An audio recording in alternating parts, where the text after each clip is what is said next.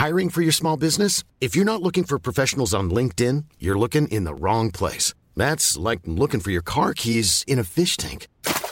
LinkedIn helps you hire professionals you can't find anywhere else, even those who aren't actively searching for a new job but might be open to the perfect role. In a given month, over 70% of LinkedIn users don't even visit other leading job sites. So start looking in the right place. With LinkedIn, you can hire professionals like a professional. Post your free job on linkedin.com/people today.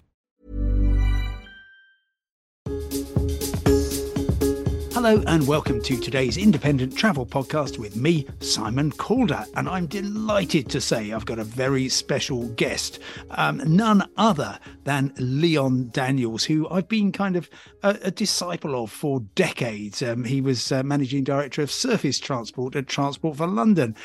He used to work for First Group. He's built his own business. He knows much more about transport than I ever will. And in particular, he knows much more about buses. You might recall I was singing the praises just a week or so ago about the marvellous number 63 bus. And this has been trumpeted by Transport for London as the future of the bus. It's running almost, it goes from Honor Oak in southeast London right through to King's Cross. And I enjoyed the way that it was running on batteries, the way it's got a sunroof, really good information provision, somewhere to plug in your phone, all sorts of miracles. And the reason I'm talking to Leon is that he got in touch with me and said, actually, I know a thing or two about buses in London, and I can tell you that perhaps your celebration of this number 63 is a little bit late. So Leon, talk to me first of all about all electric buses.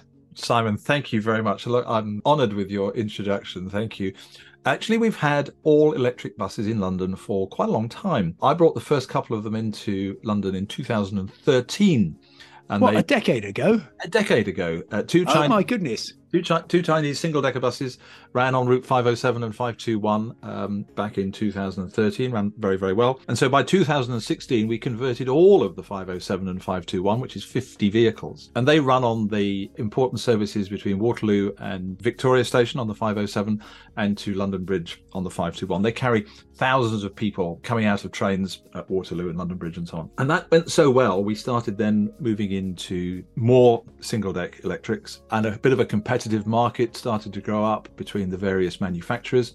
So whilst I was still at TfL back in 2016-17, we announced the first opportunity to bid for electric buses on double-decker routes. And so we started with the 134 and 43, and now all new bus route contracts in London, if they're awarded on new buses, are awarded on zero-emission vehicles. So there's about 850 electric buses now running in London, which is nearly 10% of the fleet. Ooh. There's a few hydrogen ones because they're also zero emission. Again, we've been running hydrogen buses in London since 2004. And so you were way ahead of the curve, yeah. Everything about electric and indeed hydrogen is fabulous for the people living in the city because we get zero tailpipe emissions.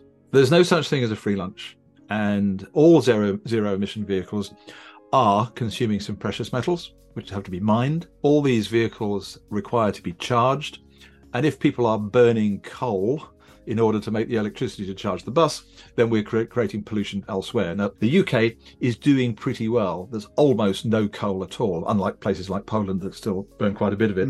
So a combination in the UK of wind, solar, a little bit of nuclear and so on means that we are pretty good on creating green electricity. Much further to go. We're still burning gas as well, but things are progressing. And what I'm really proud to say is that we can measure across London an improvement in air quality as a result of electric buses. And I'm very proud to have been associated with it. And I'm watching from the sidelines as it's developed even further. Yeah, can I have a question about the new Routemaster, which I think I recall reporting on the very first journey, which, if I'm not mistaken, was a number 38 from Hackney to London, Victoria in about 2012. I think it was about the Olympic year. And I remember clocking the fact that there were 8,000 people at the bus starting point, whereas if I ran along the road to its first stop, I would be able to squeeze on board, which is what happened. But these were unveiled, and anybody of a certain age will remember the extraordinary success of I think it was the AEC Routemaster in the 1960s, really transforming bus transport in London. These are quite rightly no longer sophisticated enough. They don't have space and facilities for people with mobility issues, etc.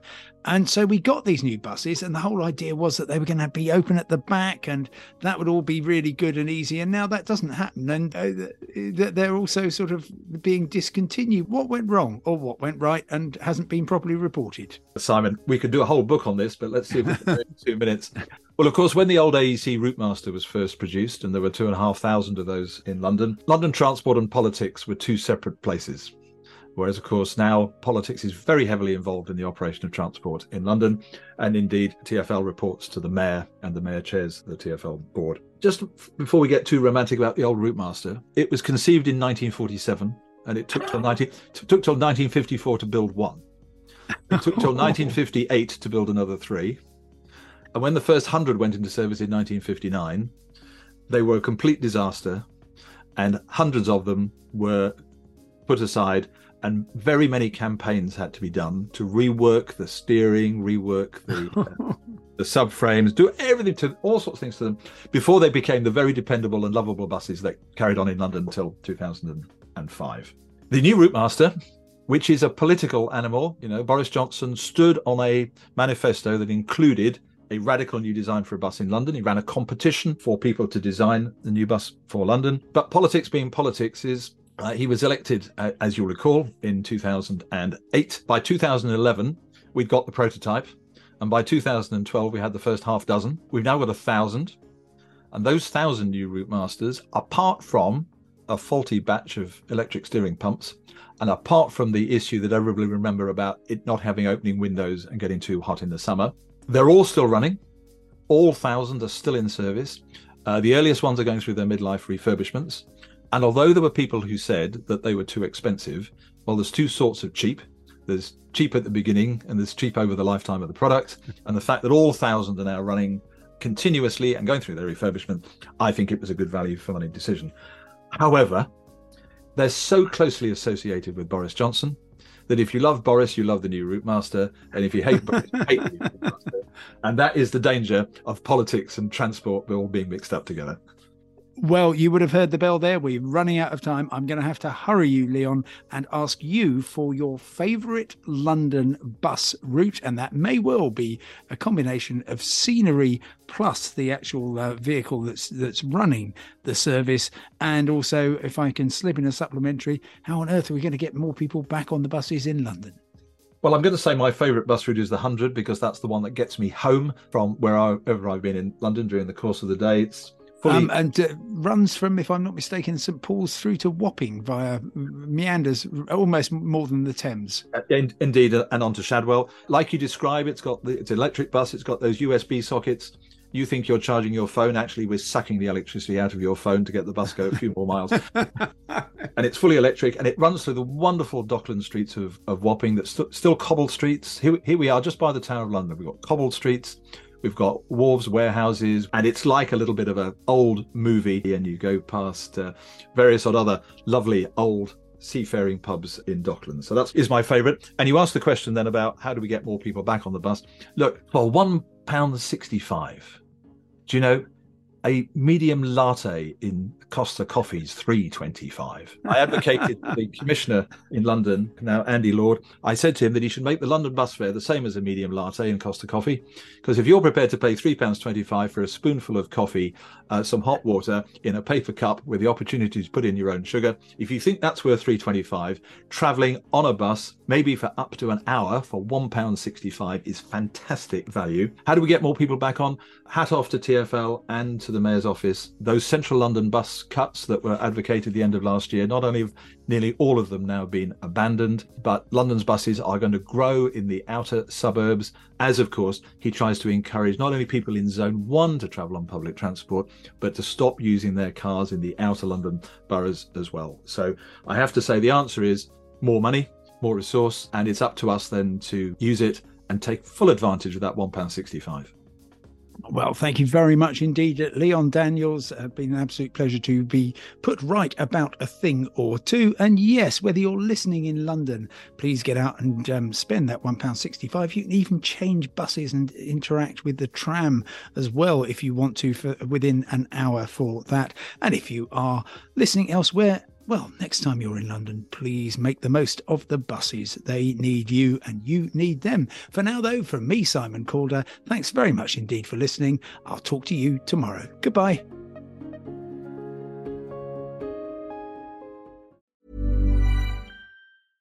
Imagine the softest sheets you've ever felt. Now imagine them getting even softer over time. That's what you'll feel with Boll & Branch's organic cotton sheets. In a recent customer survey, 96% replied that Boll & Branch sheets get softer with every wash. Start getting your best night's sleep in these sheets that get softer and softer for years to come. Try their sheets with a 30-night guarantee. Plus, get 15% off your first order at bollandbranch.com. Code BUTTERY. Exclusions apply. See site for details.